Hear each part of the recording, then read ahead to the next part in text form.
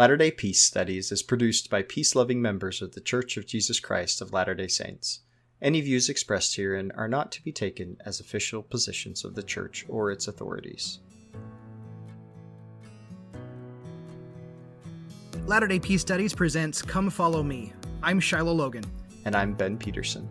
Thank you for joining us as we discuss this week's reading of Come Follow Me, as outlined by the Church of Jesus Christ of Latter-day Saints. We're recording these podcasts from our homes, and so you'll often hear children playing, dogs barking, and babies crying. This is our life, and we love it. Our hope is that as we discuss these scriptures and truths, we will come to a more perfect understanding through experiencing the atonement of Jesus Christ and find greater peace in our lives.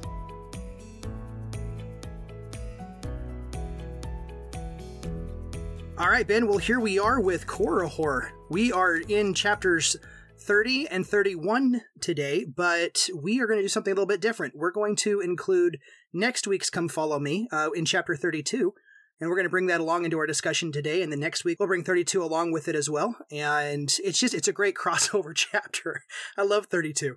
Yeah, I mean, it glues together this concept of Alma going, or the narrative, so to speak, of Alma going to the Zoramites, what he discovers, how he, the people that are ready to receive what he is teaching, and then where it goes from there. Korihor is sort of this interlude chapter, almost like, Mormon's like, hey, this is a good story about Alma and this Korihor guy.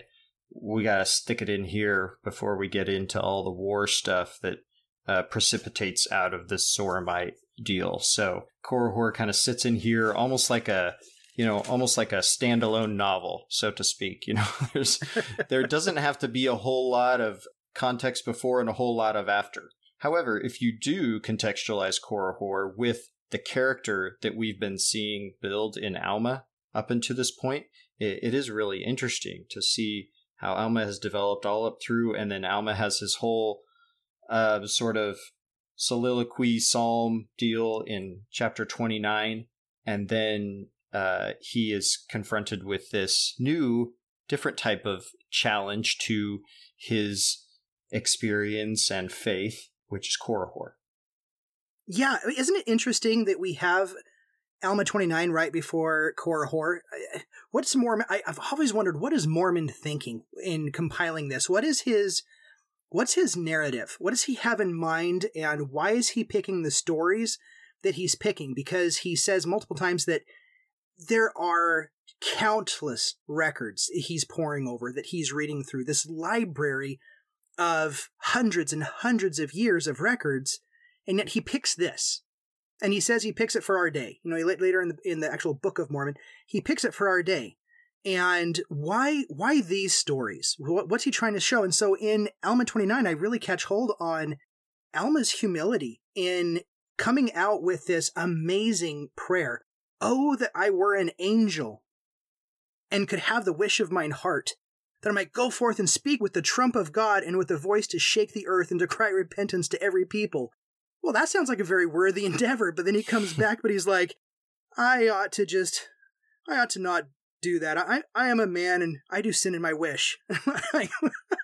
I'm like, well, if Alma sees that as sinning, man, I've got a lot of work to do. But man, he springboards this right into Korihor. And for me, Korihor was always one of my favorite lessons to teach in seminary. And it was one of those that went over really well. I don't know why, but it was the one that everybody remembered. So I'll have to figure out why someday. But with Korihor, it's always been for me a very legalistic talk about the battle of knowledge. It's what is knowledge? What do you know? How do you know? And it's like the battle of knowledge back and forth. The evidence that's presented. Korihor is like, you can't know this. Alma's like, I've got every evidence in the world. And Korihor's like, well, maybe you do. And then Korihor kind of gets it in the end. So it's a fascinating story. Well, just Korihor's name, I think, has a lot to do with the memorableness of this story. I mean, it's just a hardcore name, right? Hardcore, Korihor, it's got the whole, second part of Nehor. And so I don't know, there's several points in the Book of Mormon where we see people's names and we don't know if that was actually their proper name that they were called by in their life, or if this is a pseudonym that is used later to describe them in Scripture. And part of me wonders what Korihor actually means, and if it's a pseudonym that Mormon kind of threw in, or even Alma when he was writing this story, or if that was actually the guy's name. Because I don't imagine, any Latter-day Saint families naming their kids Korihor or, middle name Korihor stuff. So, but anyway, it's a good, solid, bad guy name, right? It really is. It just sounds bad. But here in verse 12, in chapter 30, verse 12, it introduces him.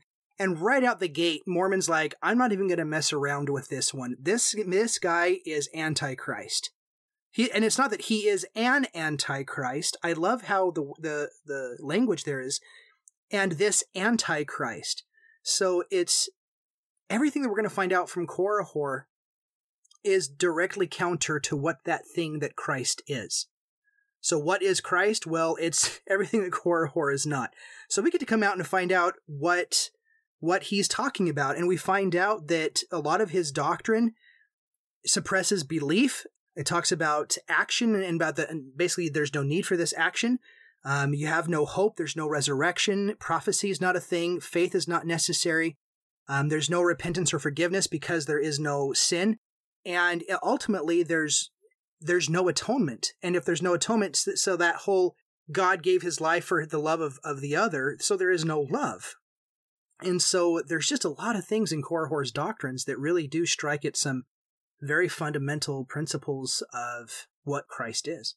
The way that Korihor begins into his discussion, though, is very reminiscent of the whole discussion that Ammon and his brethren have been having among the Lamanites, right? In verse 13 or 14, he says, "These things which ye call prophecies, which you say are handed down by holy prophets, behold, they are foolish traditions of your fathers." And this is basically a rewording of what Ammon and his brothers were saying to the Lamanites. Hey, you guys are all living under foolish traditions, or incorrect or wicked, all these different words are used, of your fathers. And this is Korihor's narrative. Hey, you guys are living under foolish, wicked, incorrect traditions as well. And I don't know how much of a buzz phrase this was for the Nephites at the time. It seems to be pretty significant. Again, that's the whole premise and narrative that Ammon and his brothers went over the Lamanites with, saying, oh, you need to believe in our traditions instead of, the wicked traditions of your fathers. So I think it's very interesting that Korihor leads in with this, right? Kind of grabs the attention of the Nephites. Oh, what do you mean by our traditions? He says, the traditions of your fathers in verse 16, which lead you away into a belief of things which are not so. And he says, That's in really verse 13. Yeah, it is. It's a fascinating statement there, right? But in 13, that you are bound down under a foolish and a vain hope. That why do you yoke yourselves with such foolish things? Why do you look for a Christ? That word yoke there is really interesting too, because it's reminiscent of Christ saying, take my yoke upon you, right? That this idea of being a Christian is that we yoke ourselves to Christ. And Korihor is throwing this back in the face of people, saying, this is a burden that you're taking upon yourselves to try to emulate Christ, who you don't really know anything about.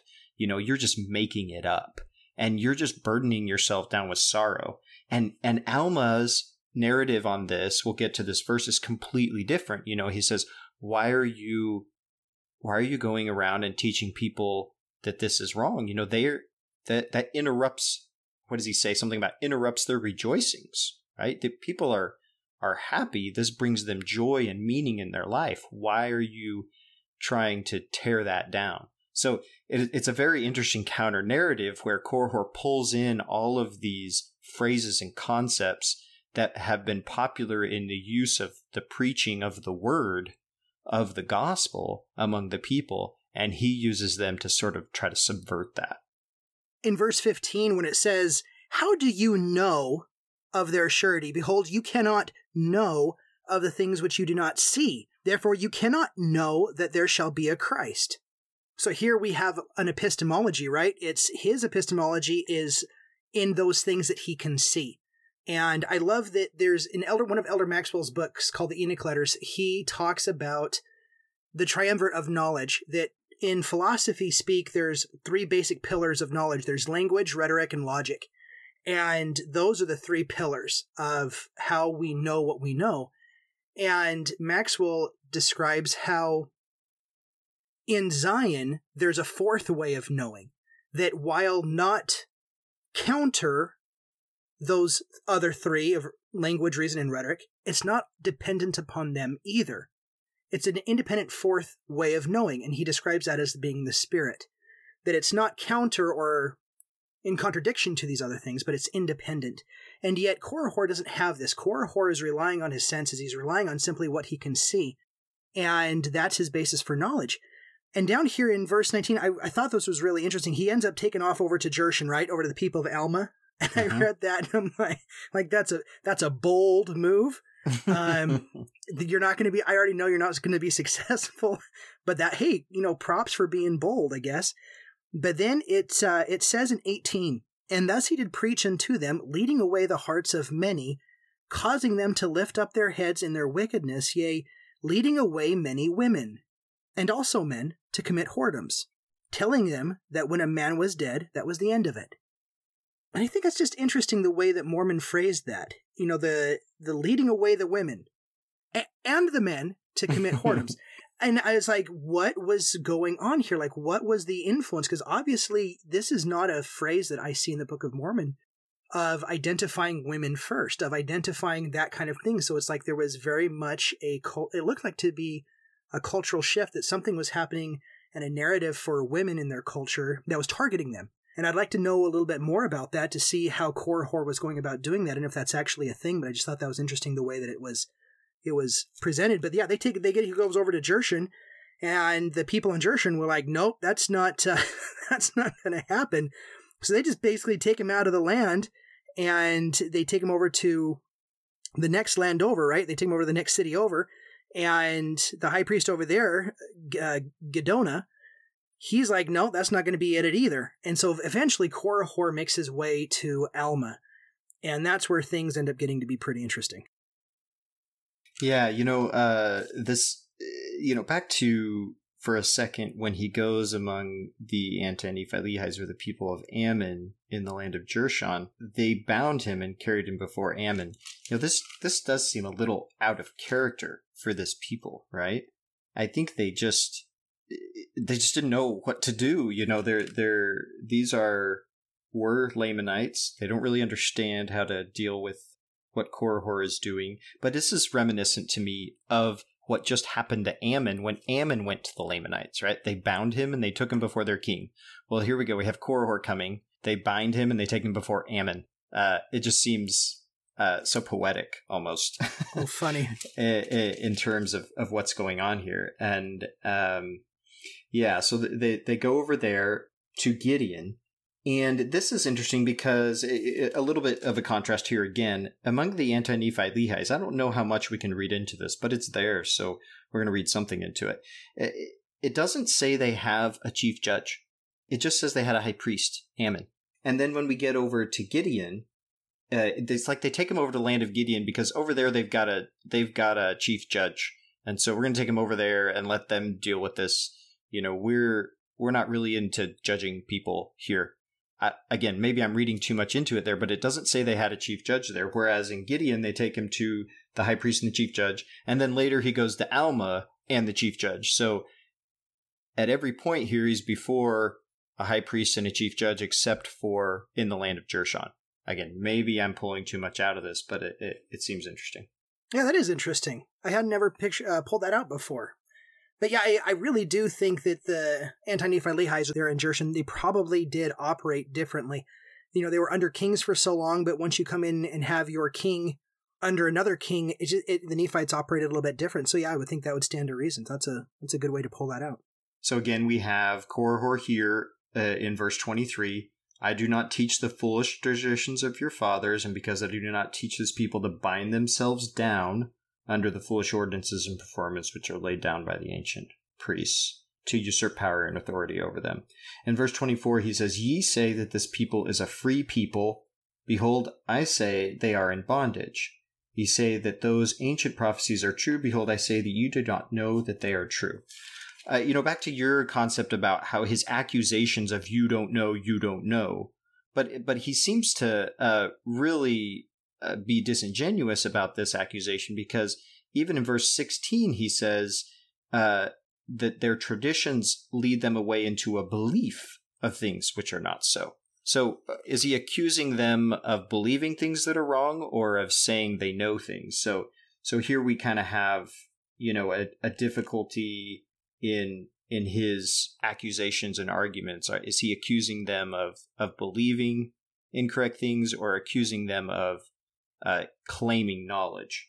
But anyway, back to verse 24, "Ye say that this people is a free people. Behold, I say they are in bondage." This little couplet of sentences is interesting to me, because it's kind of a straw man. There's two different types of freedom and two different types of bondage going on here, and he's confounding them, because he's not wrong on one hand. You say that this people is a free people. Well, there does seem to be quite a bit of civil liberty going on, right, among the Nephites. They claim that, at least in the beginning of the chapter, which is interesting. They say the law can't have any hold upon him, and then multiple people bind him and take him to the chief judge. I don't know how that works, but there does seem to be a contradiction there, right?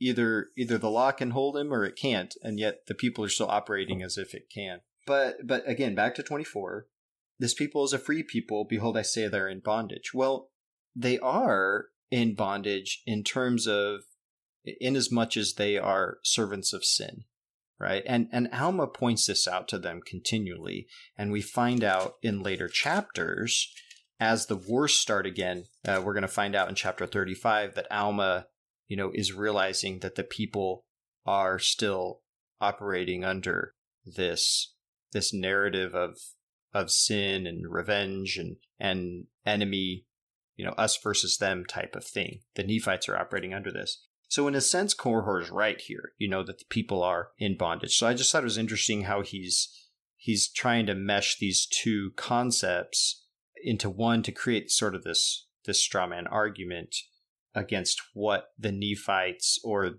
the members of the church really posit as the foundation of their belief and so forth. Yeah, that's a great point, because when I read 23 and 24, and also 28, I think is a good contextualizer there. Because when Korihor is talking with Giddonah, he's saying, listen, I don't believe in the foolish traditions of your fathers. I do not teach this people to bind themselves down under the foolish ordinances and performances which are laid down by ancient priests. And he says, you say this people is free, but I say they're in bondage. Well, he is not talking about political bondage. He hasn't mentioned one time about being in bondage like he's been in bondage, right? But in 28, he comes along and he says, they durst not make use of that which is their own, lest they should offend their priests, who do yoke them according to their desires, and have brought them to believe by their traditions and their dreams and their whims and their visions and their pretended mysteries, that they should, if they did not do according to their words, offend some unknown being, who they say is God, a being who never has been seen or known, and who never was or ever will be. And it seems to be that the kind of freedom that Korihor is talking about is freedom from a narrative. That it's to get the people to believe in a narrative that is controlling, that they're basically living in fear. And there's it seems to be a little bit of a disconnect from when Giddonah ends up saying, well, you're so hard-hearted, I don't know what to do with you, I'm going to ship you over to Alma. And so once Korihor gets over to Alma, having said all this to Giddonah, then at that point, Korihor says, and he did rise up in great swelling words before Alma, and to revile against the priests and teachers, accusing them of leading away the people after the silly traditions of their fathers for the sake of glutting on the labors of the people. So now we have Korihor switching tunes. He's not talking about the narrative anymore. Now he's talking about the glutting on the labors of the people. And that's where Alma picks up. So Alma doesn't really ever talk about the narrative portion of it that I see, but he starts talking about that glutting thing. Alma's like, listen, we've never glutted. We've never even taken anything whatsoever for our work. We know, very reminiscent of King Benjamin, right? That they've worked their whole lives for their own hands, for their own support. And notwithstanding the many labors which I have performed in the church, I have not received so much as even one senine. Well, there you go. That's why they told us. All of that to be able to understand that verse. Mormon's like, you know what? I spent all that time itching it in. I'm going to get my penny's worth out of it down here later in the text. So he's not received one senine, and I'm guessing that's a penny, right? One senine for my labor. Neither has any of my brethren, save it were in the judgment seat, and we have received only according to the law for our time.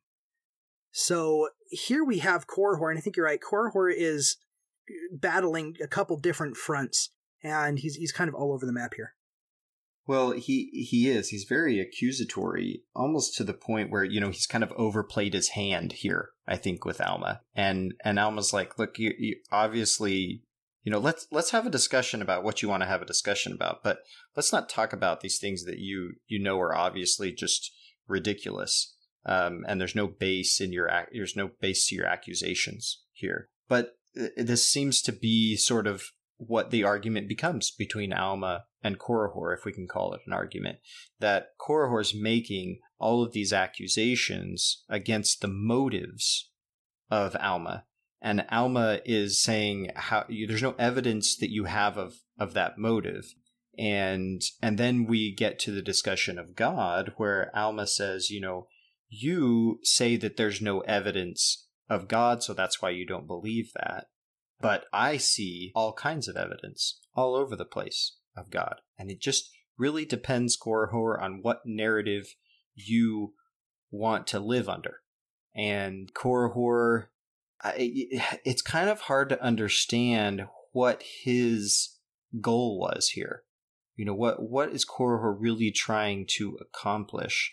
It doesn't seem to be quite the same as what Nehor was doing in terms of priestcraft.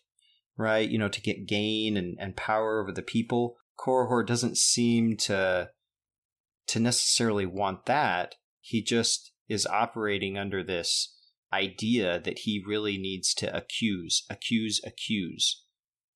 Everybody in society is doing it wrong, and you guys are all wrong, and you really have to all change your ideas of how you're living. It's kind of this anti-prophet, or we could say anti-Christ. It's almost like he's calling them to repentance, but the opposite of repentance. So, yeah, with Korihor keep on coming, you don't know what you're saying. You can't possibly know what you're saying. It's one of my favorite places in the Book of Mormon, where Alma simply sits down and asks him, will you deny again there is a God, and also deny the Christ? For behold, I say unto you, I know there is a God, and also that Christ shall come. And now, what evidence have ye that there is no God, or that Christ cometh not? I say unto you that ye have none, save it be your word only. But behold, I have all things as a testimony that these things are true. And you also have all things as a testimony unto you that they are true. And will you deny them? Believest thou that these things are true? Behold, I know that thou believest, but thou art possessed with a lying spirit. And then he comes down again, and Alma concludes in 44. The scriptures are laid before thee, yea, and all things denote there is a God. I just love that. I just love that. All things denote there is a God, yea, even the earth and all things that are upon the face of it, yea, and its motion, yea, and also all the planets which move in their great and regular forms, do witness that there is a supreme creator.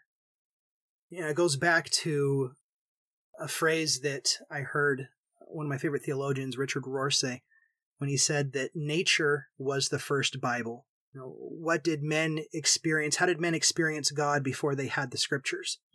And it was going out into nature. It was going up into high mountains. It was going out into the wilderness. It was going out to experience nature, to look up in awe at the heavens and the stars. And Abraham gazed at the stars, and he gazed at the heavens, and he learned of God through God's creation. And Alma here is coming along with that same truth for me, where he says, everything is a witness that there is a God.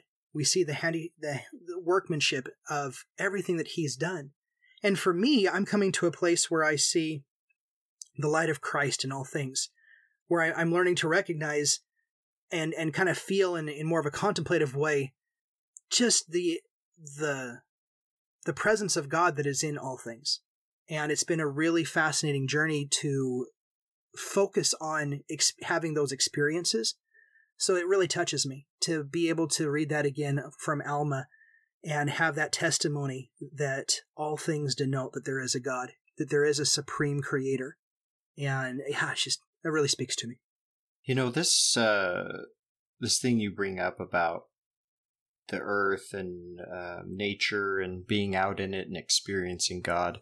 I had this idea, sort of a seed of an idea that I was thinking about a while back when I went camping and looked up and just saw, ridiculous number of stars, but also realized that I wasn't seeing, near as many as I could because of light pollution from nearby cities and so forth.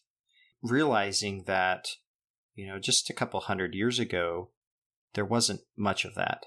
And most of the people, when they'd look up into the sky at night, if it were a clear night, they would see the sky just completely full of stars. And not just stars, but all of the colors of the Milky Way and everything.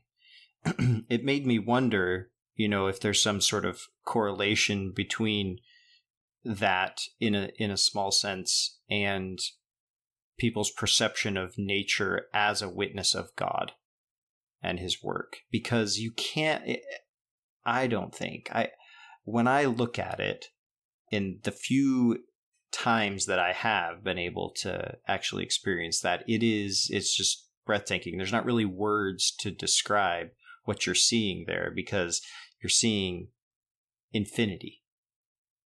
It's just right there in front of you. And to Alma, that is, a witness of God. There's this infinite creation that he wants us, it's there for us to see. He puts it on display for us and wants us to experience it. But so often we don't even look up, but it's just right there the whole time. And I just wonder if a part of the whole, one of the things that we lose with modern society, right, is this attachment to that experience. Anyway, I don't know if there's much to that, but because of Alma's discussion here about that, you can tell that is something that every time the sun went down is ever present in these ancient people's minds, because the stars are uncountable, innumerable. And we don't experience that, I think, to the same degree, most people in our day and age. You talked about in verse 42, how he says, "Thou art possessed with a lying spirit, and ye have put off the Spirit of God, that it may have no place in you."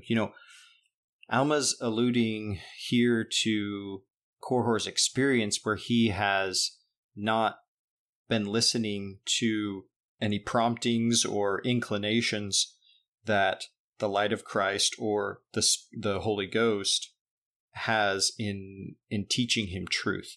And that has been ignored to the point that he's really just not listening to that at all anymore. And that light he's not paying attention to that light at all anymore. Later in this story, we start seeing, or we come to the point where Alma says that Korihor, if he continues down this path, is going to be struck dumb. And I wonder if there's some sort of correlation here between, just like a natural law type of correlation between Korihor's, not just actions, but Korihor's continued denial of evidences and witnesses that are placed before him. His continued denial of them, basically this broad daylight witness, is not akin to a rejection of the light of Christ. I don't believe that he could ever would ever completely depart from him, but that it might that rejection might result in some sort of physical manifestation in him not being able to speak. Again, I don't know, this is just speculation in terms of what is really going on here, but there seems to be some sort of cause and effect with this. And the only other example I can think of scripturally of something like this happening is Zacharias, when he is told by the angel that he's going to have a son. And his doubt and disbelief, the angel says, will result in him not being able to speak for a time.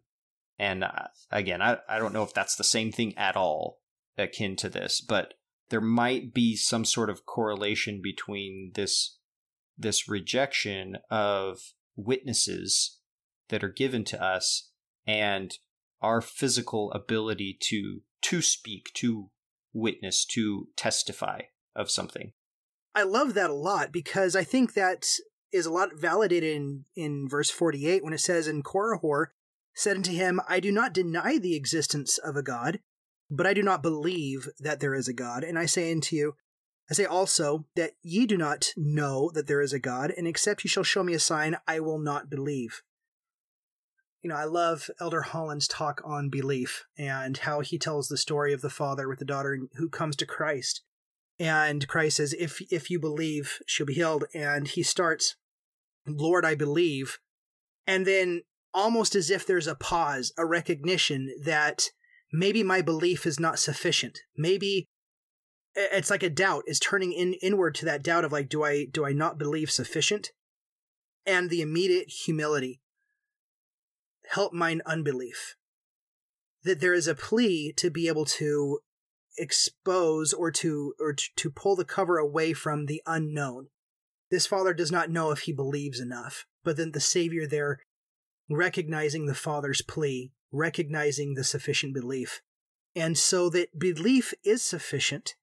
And for Korihor, he connects this epistemology of knowledge through what you see against belief. And so he doesn't deny the existence of God, but he doesn't believe it because he can't see it. So unless he sees it, he's not going to believe it. When you talked about the stars, Ben, that made me think, see, my wife and I, we live in Bakersfield, California, which is in the very southern tip of the California Central Valley, just right north of the California Grapevine. So we're kind of right there in the south end of this desert kind of farmland area. And it's not 30 minutes until we're up into the high desert. And my wife, her happy place is in the mountains with trees and streams and lakes. And that's her happy place. That fills her soul. Mine is on the beach.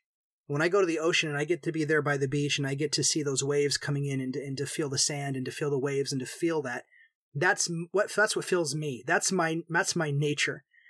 And so we kind of compromise. So now we live in the desert between the two, the forest and the ocean.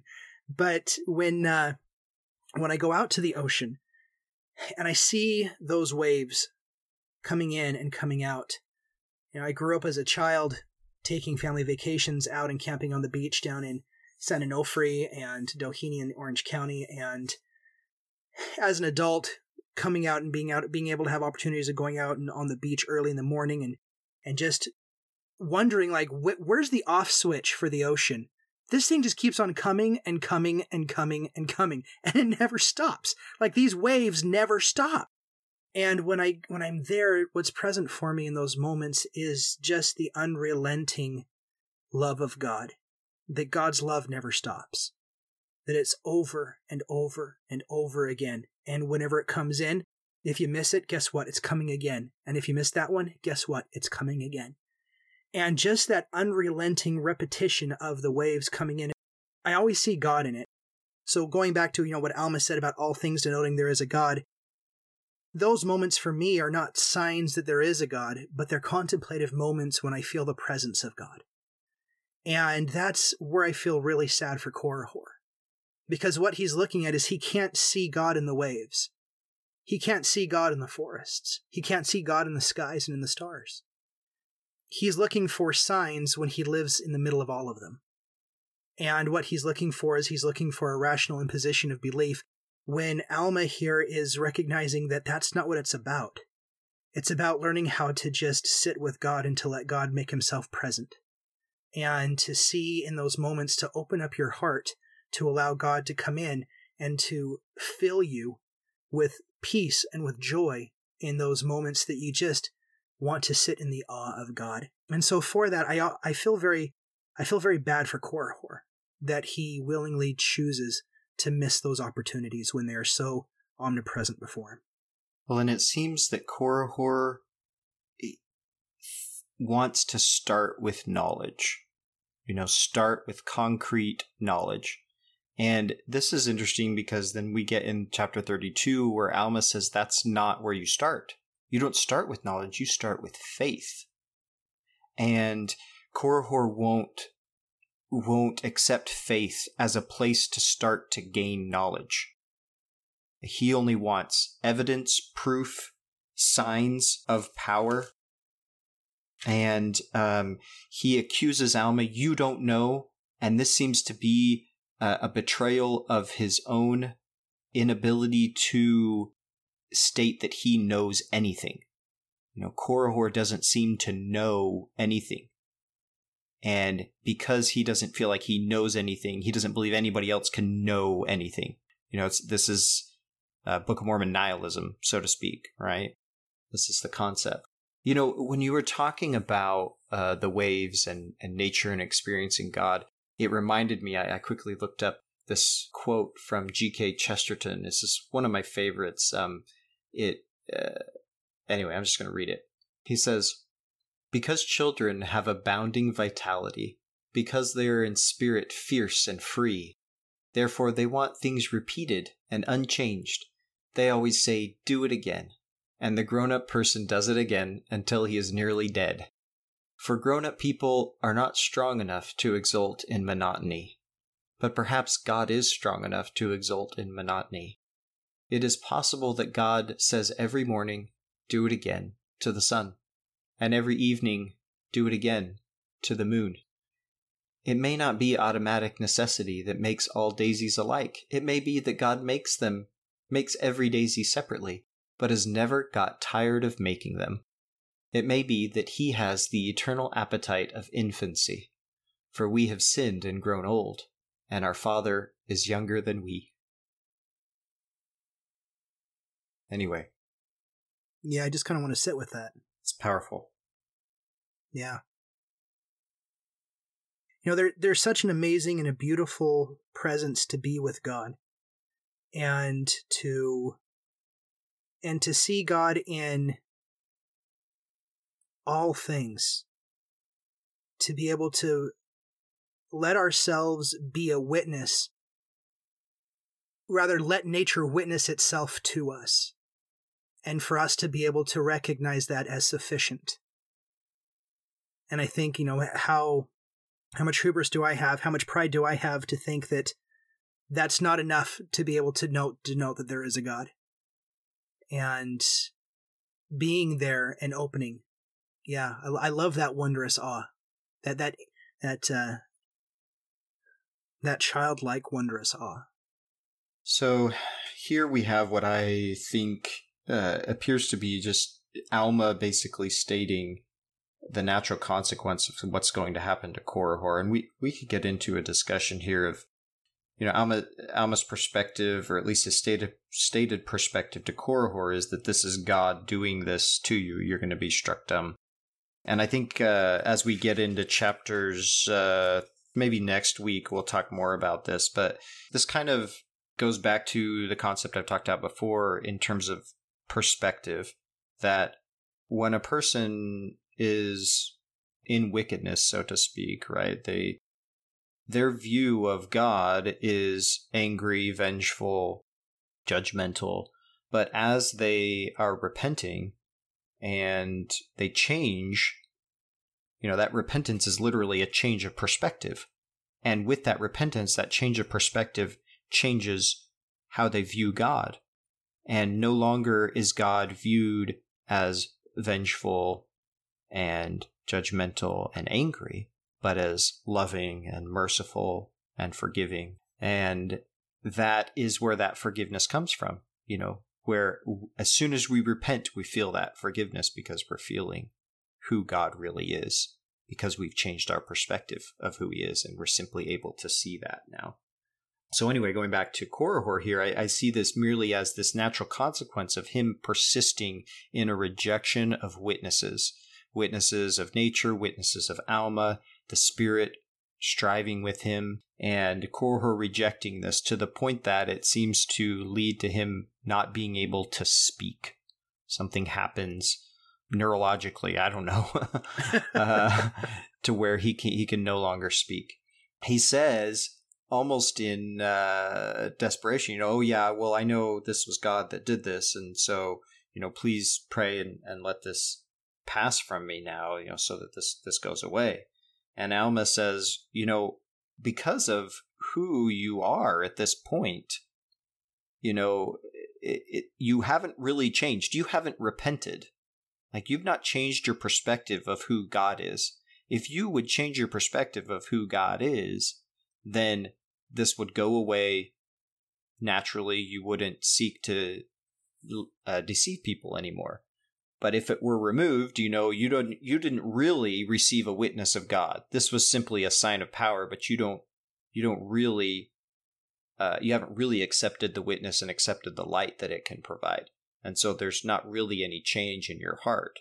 So this going away wouldn't result in any change of your actual experience or behavior as it relates to you experiencing who God is. So anyway, that's kind of what I see. Yeah, I've noticed that rational understanding can do a lot of wondrous things. But for me, I've explained it before through my own progression, where my entire life I've been heavily engaged in apologetics. Kind of like a pseudo-apologist over on this side. And I've loved it. I've loved defending the different aspects and the different doctrines or principles or history of the church and of the scriptures. And that's been enjoyable for me.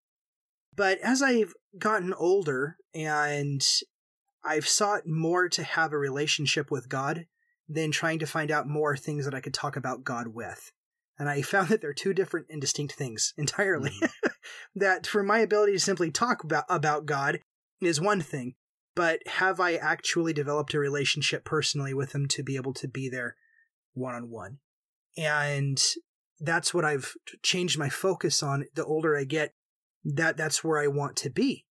And so I see Korihor here in that kind of vein, that he's the one that wants to talk about the proofs of God without ever actually taking the moment to experience God. And when he finally experiences, and whatever that is, whatever that transition is, that he can't speak now and he's looking for it to be taken off, it's not that rational sign that he saw, that thing that he said he would now change if there is a God. He hasn't really truly been touched. There's been no changing of the inward vessel. It's all external, superfluous in that world. And so, yeah, it's a beautiful story. I feel bad for Korihor and his choice to not repent. But something you said, Ben, really struck me, and I can't tell you how much I appreciate it, in about how the wicked view God as a punishment. In my own discipleship and my own growth, I've studied. I was going through certain experiences, and my relationship with God was changing, and my relationship with the scriptures and how I interacted with the scriptures and how I interacted with God was changing. And I was going through what felt like this big deconstruction phase of a lot of like old narratives that I'd built up about things were falling away. And so I started to do what I only had ever known before about studying a bunch. And for whatever reason, I ended up coming into contact with what are known as contemplative Christians. And that message of what's called contemplative Christianity really landed for me. And it really, really helped me in my discipleship. And in that journey, there's a few authors that talk about different stages of faith development. And it's not that there's like the first stage and the second stage and the third stage, even though sometimes they're talked like that, so that, whoever's in the third stage is better than the first stage. It's not like that. It's just there's various stages and they're all equal, and people are just find themselves in different ones. But in this stage development, this development of faith, we also view God differently in each one of these stages. And what's talked about a lot of times in the first stage of development is we look at God as this really kind of a separate God, a God that's not really interested in creation, that we are so small and insignificant that he doesn't really take the time, or it doesn't really take the time to really care about us or to think about us, and so we're largely just on our own. The universe isn't good or bad, but God just doesn't care. And so he's just over there. And that lasts for a little while, but that eventually devolves or evolves, depending on how you want to look at it, into the view of God that is held by that almost all Scripture talks about explicitly, or seems to talk about anyway. And that is the transactional view of God. And the transactional view of God is where God is neither fully for you or fully against you. He is fully for you in the way that when you're doing what he says, then he's going to be there for you and help you and do everything that he can, and he'll provide a way to try to help you.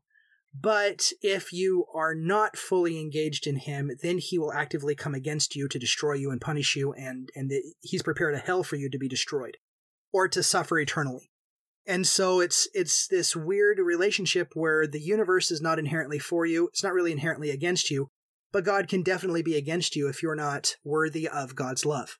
If you're not worthy, if you're not active, if you're not coming towards God, if you're not doing the things you need to do to be brought into the presence of God to qualify for that, then God is actively coming against you. And that's really where the majority of religion rests, is in that kind of context. And then there's a third stage where they call more of a transcendent God, or more of a transformational God. And it's transformational is more the right word, where we realize that God is, it's like the prodigal father, the prodigal son's father, where he's consistently running for us. He's consistently running after us, that he sees us, he keeps one eye on the road, and whenever we're on the horizon, he's consistently running towards us. And when we are mad and upset and we don't want to come into the party, he's coming out to visit us and to talk with us. He's always engaged in us, that we are always his work and glory. And that there is never a moment when that we have never, ever, ever not been loved. And that we are always enveloped in God's love. And we can choose to turn away from it and to not recognize it, but it's always there nonetheless. And that really is the view of God that I'm moving into personally in my own discipleship. And when I come to Scripture, sometimes there's a little bit of a disjoint because I've lived for so long, and I still do. It's not like I've made a jump. I still live very much in a view of like a transactional God, and I still think in those terms, and I still view those things, and I still find myself in that way. But what you said, Ben, had really struck, because that really offers a way to be able to make a distinction in what looks like inherent transactional relationships in the Scriptures, and really begin to see them in a beautiful transformational way, which I think is incredibly helpful, and I really appreciate that. Well, it's useful in the context of looking at Scriptures as descriptive instead of always prescriptive, because even from a prophet's point of view, he's teaching people and he's trying to help them come to repentance. But the first thing you have to do in repentance is realize where you are, what your perspective actually is. And so I think often a prophet's job is first to describe that. This is what you view yourself and your relationship to God as right now.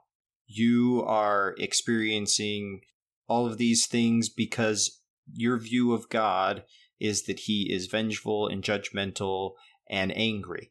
And so you're not interested in coming to him because that's the way you view him. And you're trying to run away from that. But I'm here to tell you that you don't have to view God that way. And as soon as you change your view of him, you will experience something different, a different reality. And so I see that as repentance process, that repentance isn't only or isn't really purely giving up sin per se. That's simply kind of a consequence of our repentance, because what happens is when we repent, we're changing our view of God. It's kind of going back to that Bible dictionary definition, a fresh view about God and our relationship with him. And as we repent, we're changing our views from fear of God and his punishment and judgment to a loving, forgiving, merciful Heavenly Father. And when that perspective changes, all of a sudden that forgiveness, we can experience that forgiveness that is always ready to be there for us anyway. But because we have shut it out in terms of our perspective, we haven't been able to see God that way. And how faith fits into that is really interesting. I think when we get into Alma 32, it really helps us understand how faith fits into that equation, so to speak, right? Going back to transactional stuff.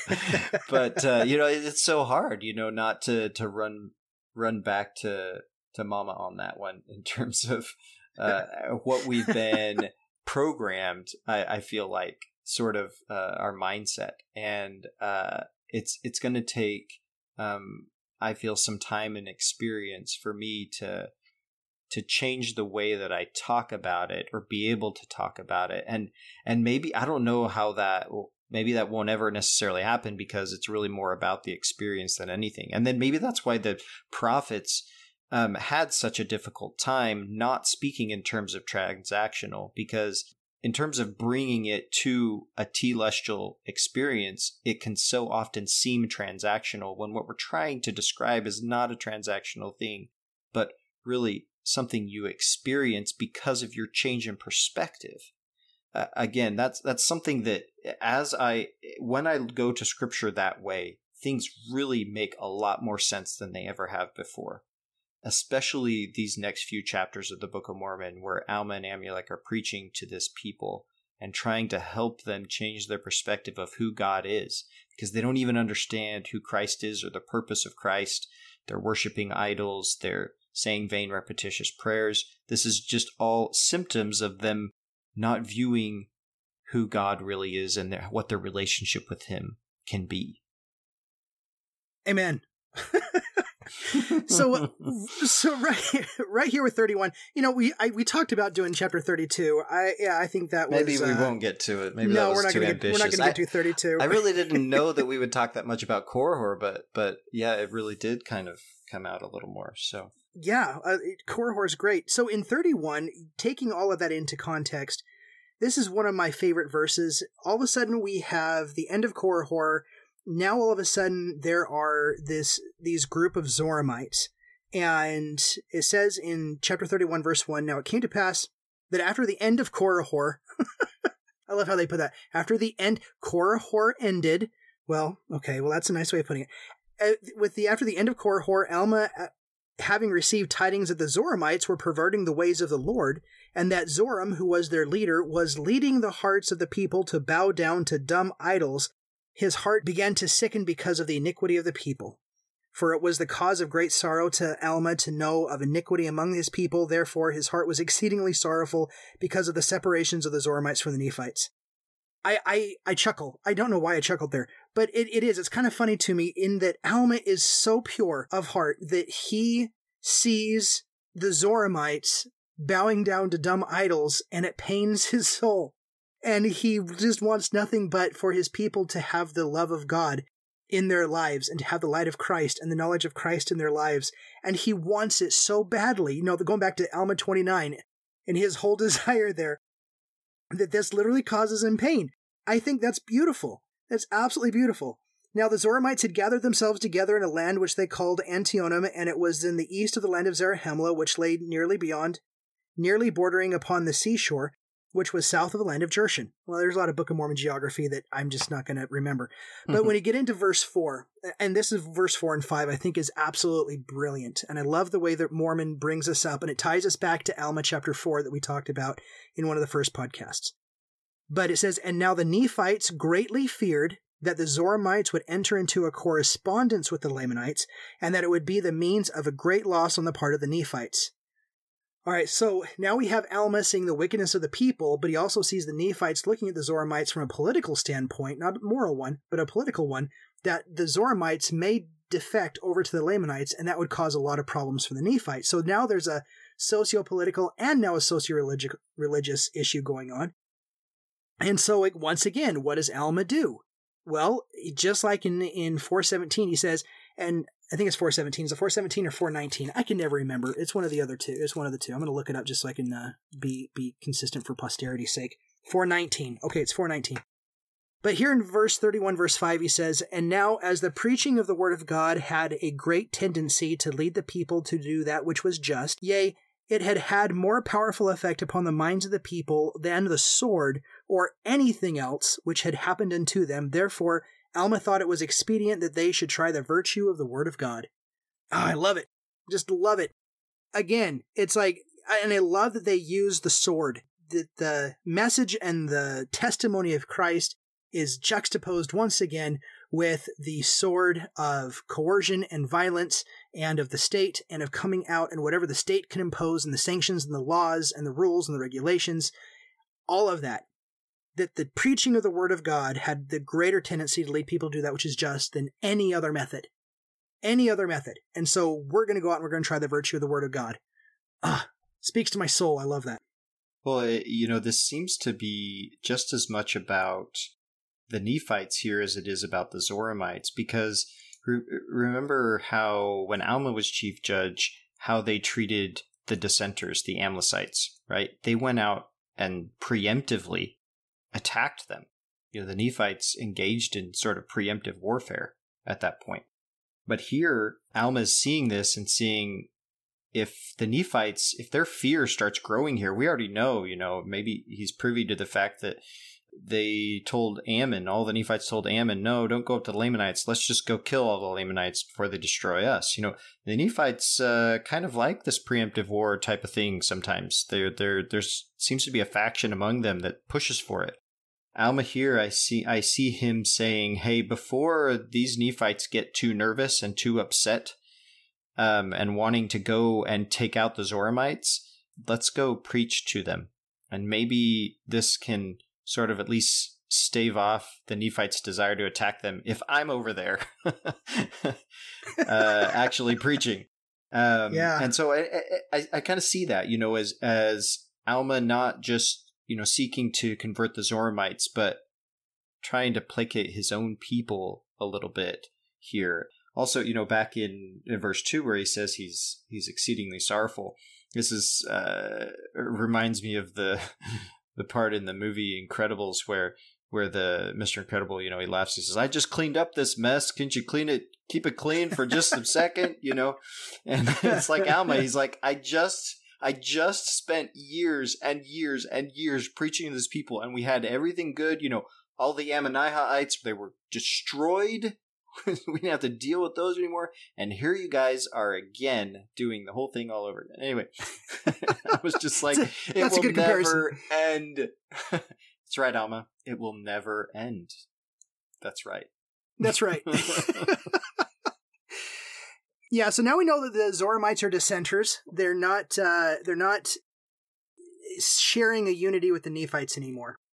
So when Alma goes over there, I remember reading this, and I'm sure it wasn't the first time, but I was around 9 years old when my parents were reading this in our evening scripture study, and it just baffled me.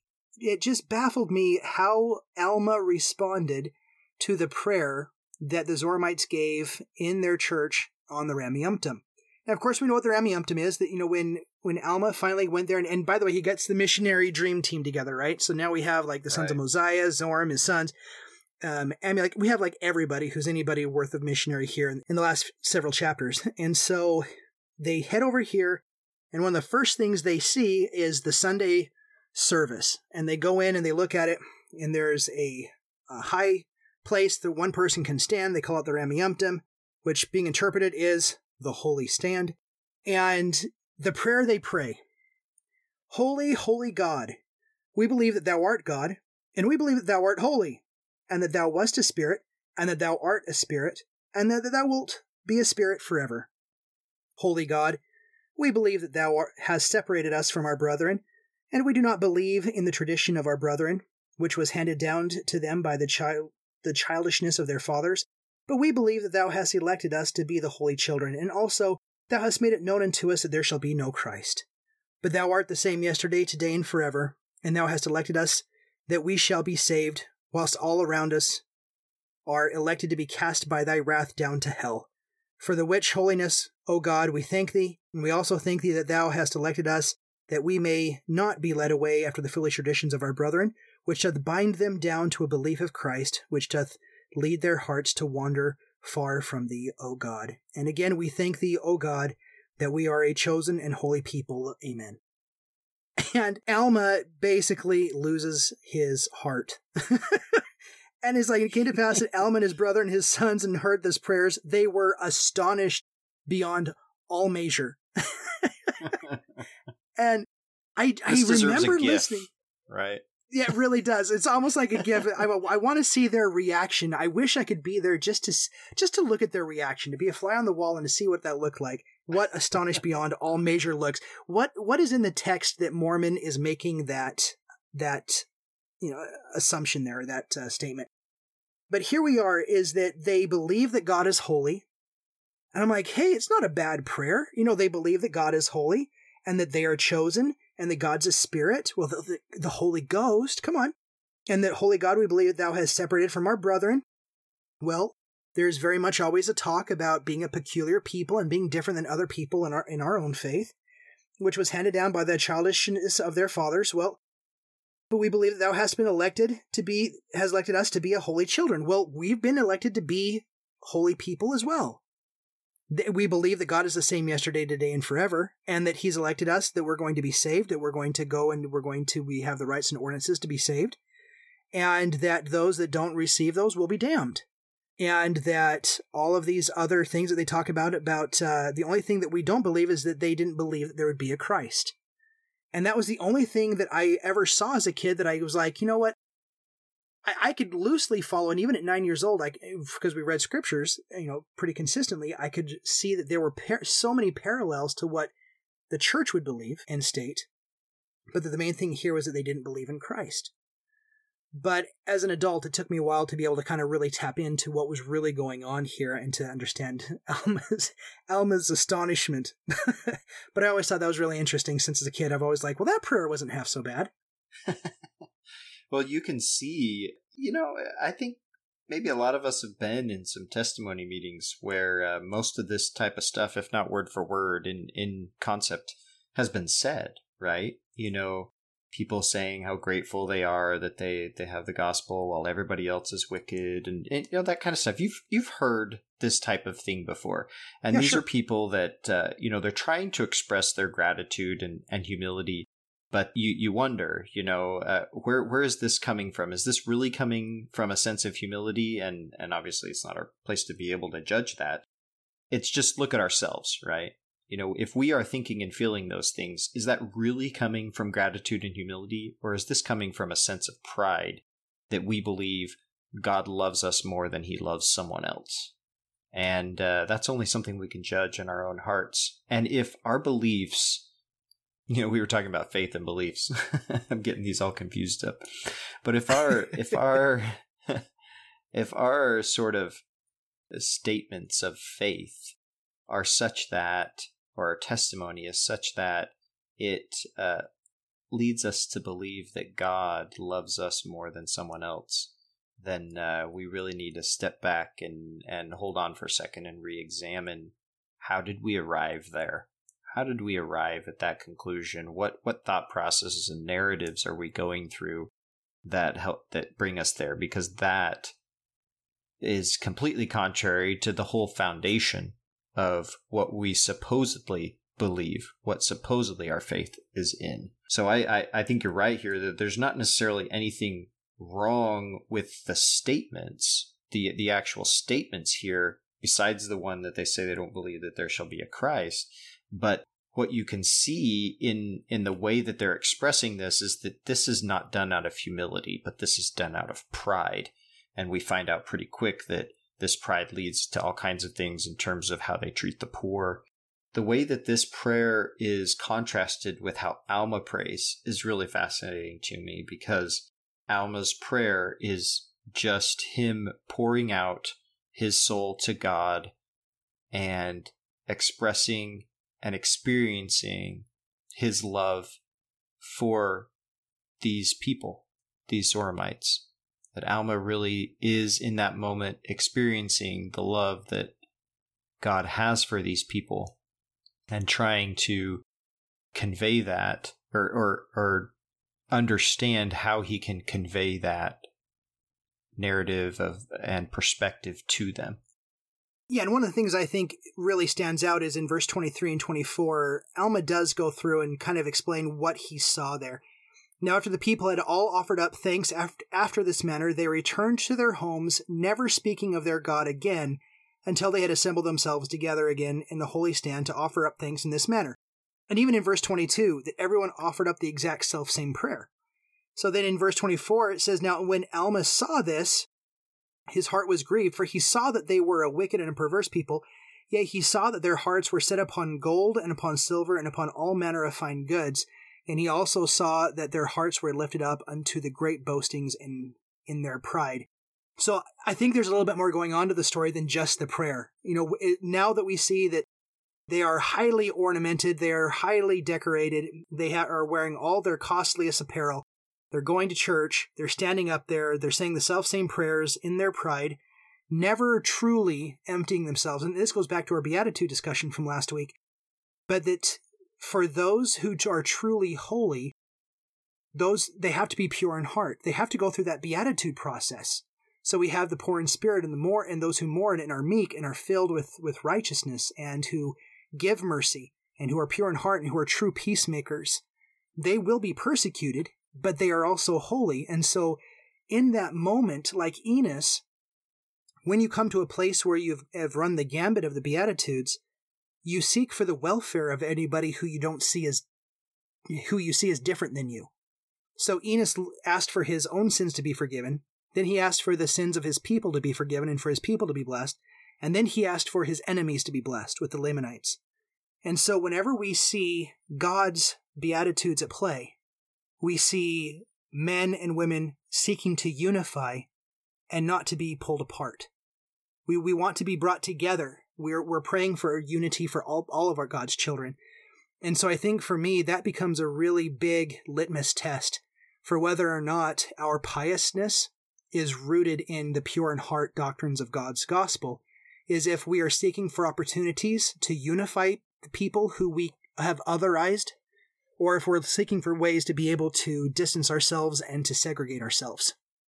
Because the minute we try to segregate ourselves as somebody who's holding a holier standard than not, we're not really engaging the Beatitudes. We're not truly going out of our way to include everyone who we see is sinning differently than ourselves, whether they be in a different group, whether they be in a different culture, whether they be in a different society, whether they be of a different race, whether they be of a different nationality.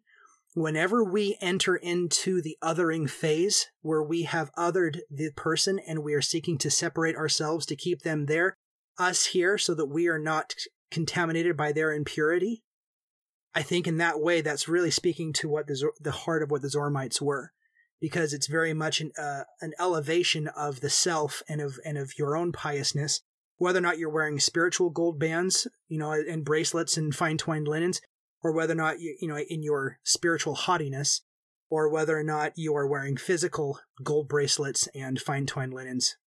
I don't think it really matters.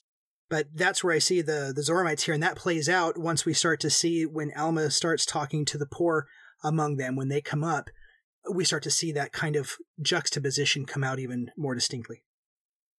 I really like the phrase that Alma uses here a couple times, and then a similar sort of reference back to it in another verse. So verse 31 and 32, he says first in his prayer, "Wilt thou comfort my soul in Christ?"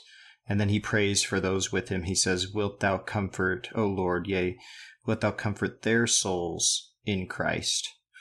And then in 34 he says, "Wilt thou grant to us that we may have success in bringing them again unto thee in Christ? Behold, O Lord, their souls are precious, and many of them are our brethren. Therefore give unto us, O Lord, power and wisdom, that we may bring these our brethren again unto thee." So this really speaks to what you were saying about Alma's different attitude here. that he really sees these people as to be loved. And I see this prayer as sort of his wrestling, right? With should I laugh and ridicule their beliefs and what they're doing here? And no, I need to pray. I need to humble myself. I need to not try to ridicule them, but I need to see them as precious. Their souls are precious. God loves them just as much as he loves us. And we need to see it that way and not think that we're better than them just because we feel like we have, more of the truth, so to speak, to impart. But I like this phrase, comfort my soul, or comfort their souls in Christ. Alma, I think, anticipates some great trials here. He's gone through a lot. He's no stranger to the horrors that missionary work can have. And, he experienced Ammonihah, of course. And so I think he's, preparing himself mentally, spiritually to have these experiences. Not sure what's going to happen when he starts getting into talking to these people, how they're going to respond. And then those around him that are with him as well. Wilt thou comfort their souls in Christ?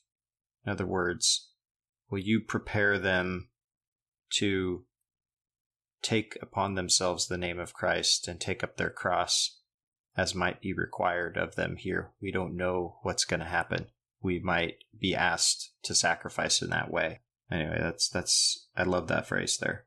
That's absolutely powerful. And I love that this is very much following the Beatitude pattern, because Alma's prayer is then answered in the end of the chapter in verse 37 and 38.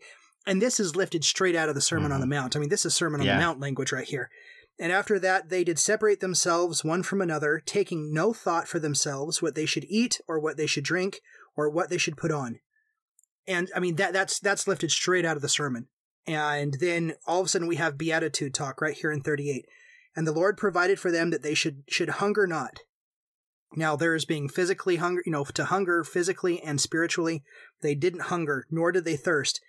And that, nor should they thirst, that really harkens back to me about one of my favorite stories in the New Testament. It's quickly becoming my favorite, but the woman on the well, when he talks about giving her living water that she will never thirst again. And he also gave them strength that they should suffer no manner of affliction, save it were swallowed up in the joy of Christ. That's that whole persecuted thing. Blessed are those who are persecuted, for they, especially persecuted for righteousness' sake and for Christ. Now this was according to the prayer of Alma, and this because he prayed in faith. Oh man, that goes back to that Korihor story about faith and knowledge there, that he prays having an assurance of God's goodness and love.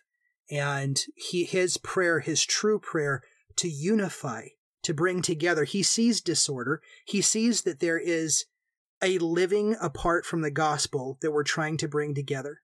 And in doing that, his prayer unifies himself to his brethren and his brethren to the people, to allow the Lord to be able to open up and to create a space for whoever the Lord has prepared to be affected into or to be touched by this message. It's absolutely beautiful. It is. This is a great explanation of the preparation that has to happen in the hearts of these missionaries as they go to preach to these people. So, Alma chapter 32 really springboards from this because here we have almost sort of another allusion to Beatitudes here, right? We have these poor who are literally poor, but they're coming to Alma because they are also poor in heart, which I take as sort of a synonym to poor in spirit in this sense. And so I think that's so fascinating that we have a people who are basically not just physically or financially poor, but they're coming to Alma that they're already here ready to receive the kingdom of God because they're poor in spirit, right? And Alma is just overjoyed at this opportunity that they're here, these people that are already here, they're empty, they're ready to receive the kingdom of God, and boom, he gives it to them. That's awesome. It's so cool. It is awesome. Well, Ben, we're over. I wanted to get to 32 today, But I think we're going to have to end it right here with the regular Come Follow Me. I think we're going to have to end it here at 31 and pick up 32 next week. Yeah. Okay. Well, thank you guys for listening. Thank you for being here with us. Please leave us any comments, feedback, thoughts that you had. We're fascinated to hear what you're getting out of your reading and from everything that you're pulling from what you're listening to and what's speaking to you. This is fun to enter into conversations with those who are finding joy in the scriptures as well. So until next time, I'm Shiloh Logan. And I'm Ben Peterson. Thank you for listening.